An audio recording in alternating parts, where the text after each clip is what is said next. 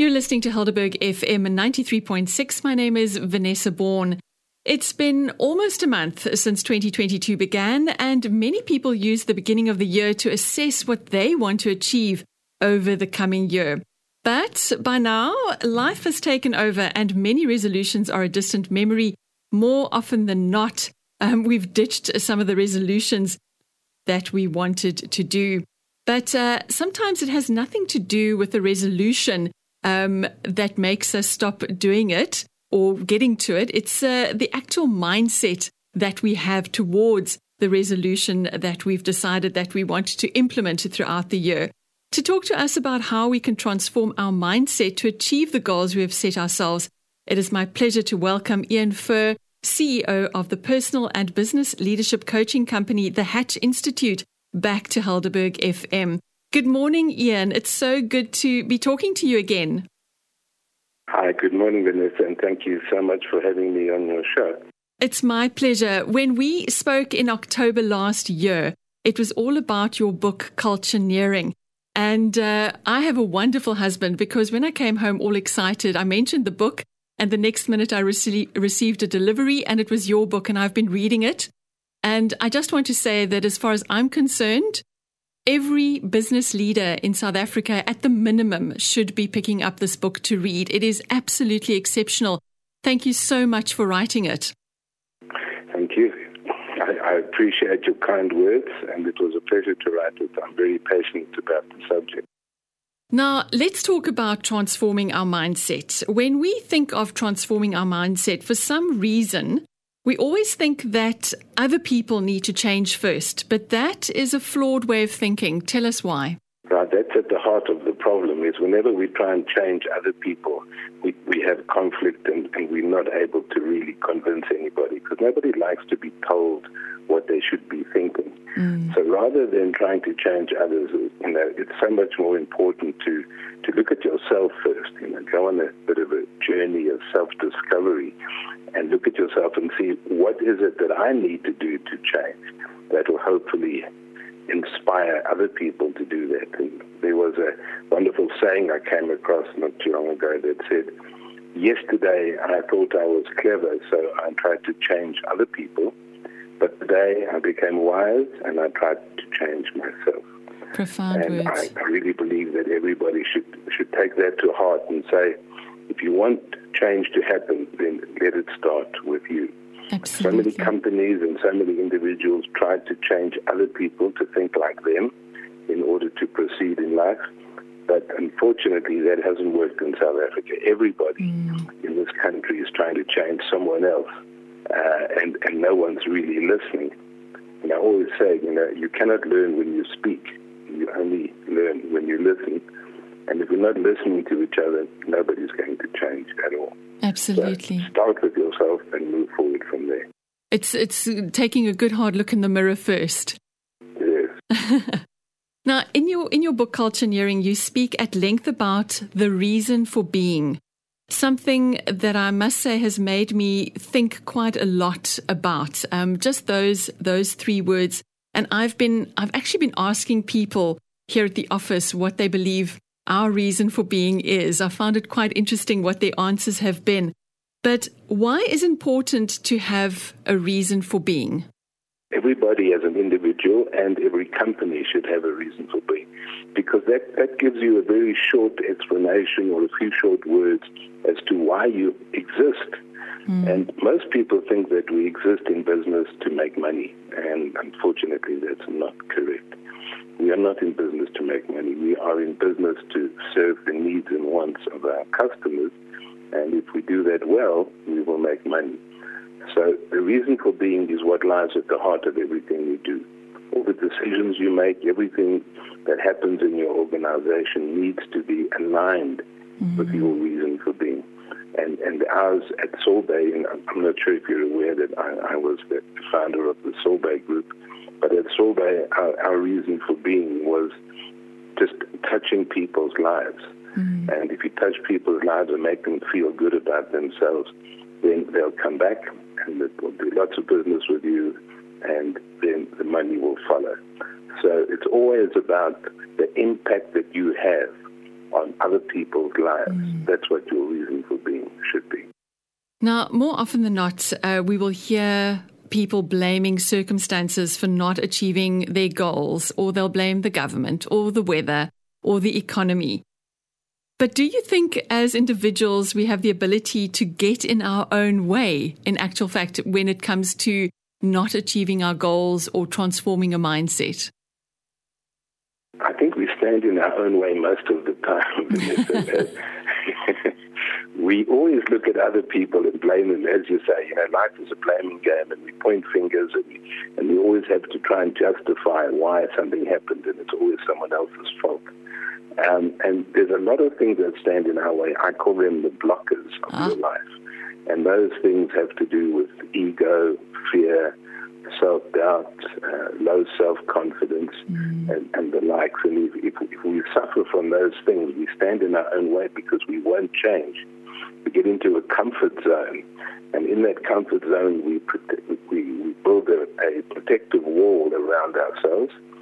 And we don't want the scrutiny of other people. We don't want other people to see our weaknesses and our flaws and our self-doubt.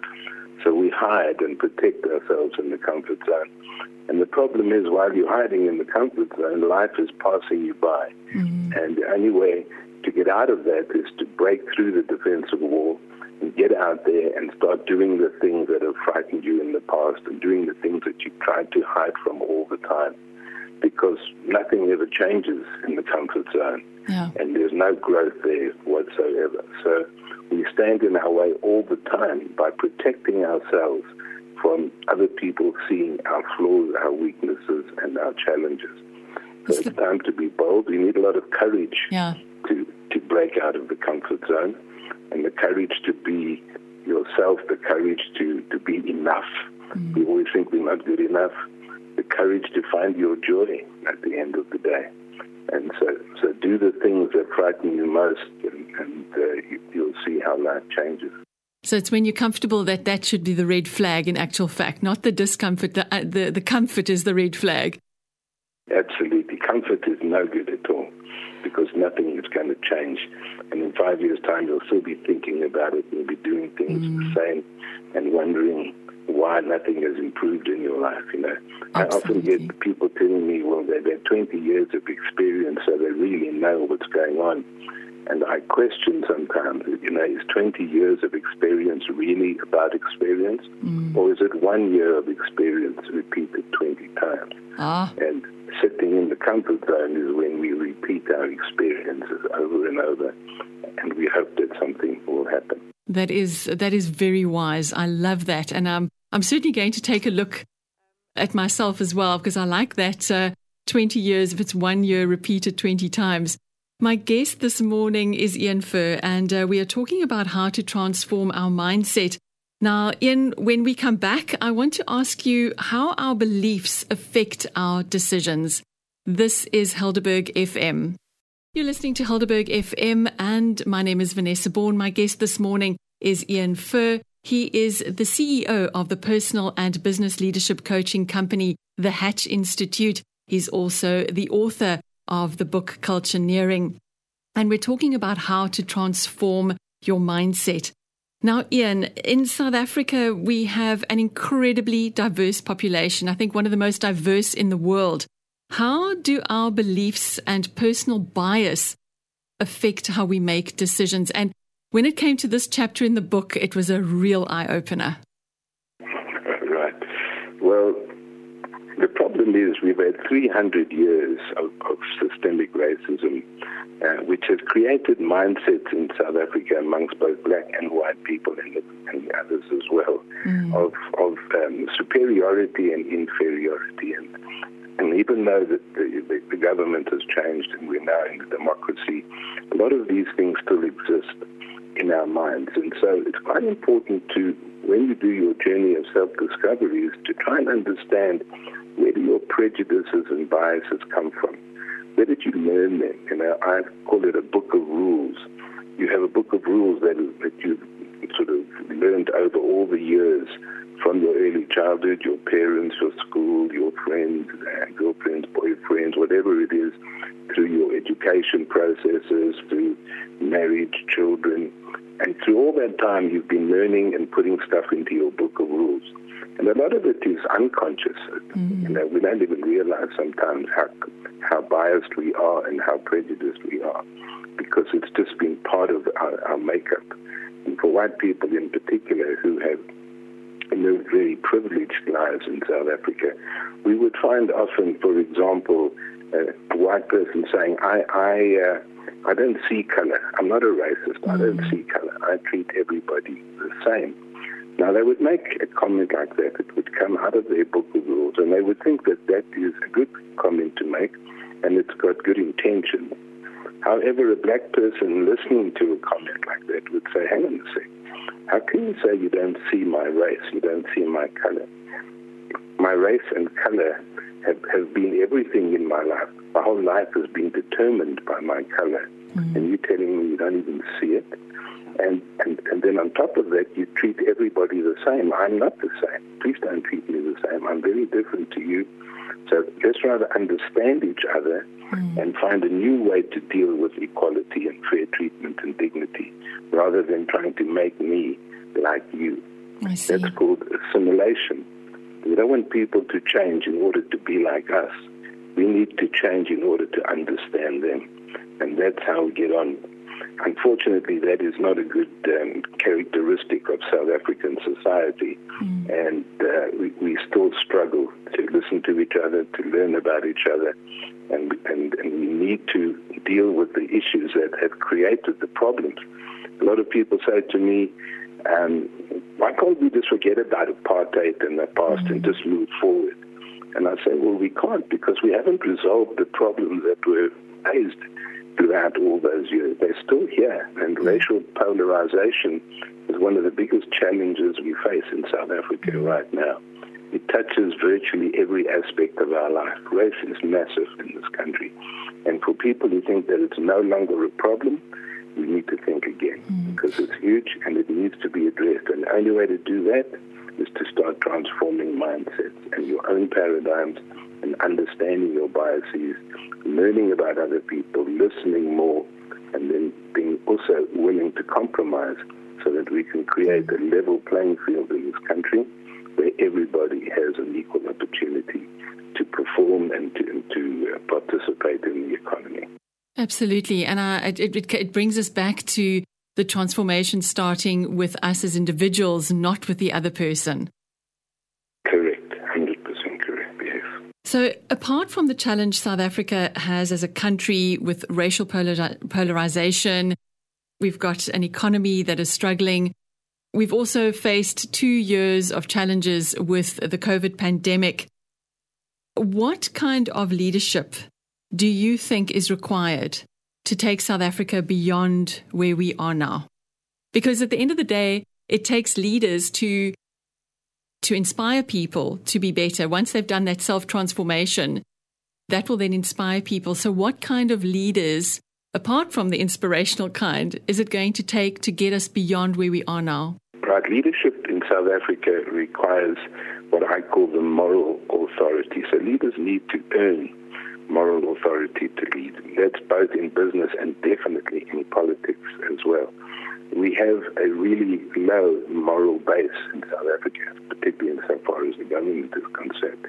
And so if we want people to start respecting us and following us, we need to earn that moral authority to lead. And it's in business anyway, there's 5 key points there, and I'll go through them very quickly. If you want to earn the moral authority to lead, you need to earn the trust and respect of your people. You need to create a sense of belonging and common purpose so that everybody feels comfortable within the environment despite their differences. You need to show a genuine concern for the well-being of your people insofar as their health is concerned, social, psychological, and financial. You need to be totally committed to their growth and development. And another very important one is you need to create a place of safety in which people feel free to speak without fear. So in the old days, the traditional leadership was power-based leadership, where you were sitting high up in the hierarchy and you get the power to tell people what to do. These days, that doesn't work anymore at all. That's part of our history, not our future. Our future has to be about moral authority. Our politicians, our business leaders, everyone has to earn that right. No one's going to follow you if you haven't earned the right to lead. And that right comes with earning the moral authority. You know, the great leaders of the world, in my view, are the ones that inspire people to follow them to places that they would never have gone by themselves. And that would only happen when you've earned the moral authority to lead. That is a profound and gigantic step that I think a lot of people will have to take. And I hope that the business leaders who are listening today, even small business owners with 1 or 2 staff members, will take this to heart, because I agree with you 100%. It has to start with the individuals. Ian, it is always such a pleasure to speak to you. I learn so much when I speak to you, and it challenges me to look at how I treat people, or what my bias is, or what my paradigm is. So thank you so much for your time today, and I wish you well, and I hope that 2022 is going to be a brilliant year for you. Thank you very much, Vanessa, and you too. And thanks for having me once again. Much appreciated. My pleasure.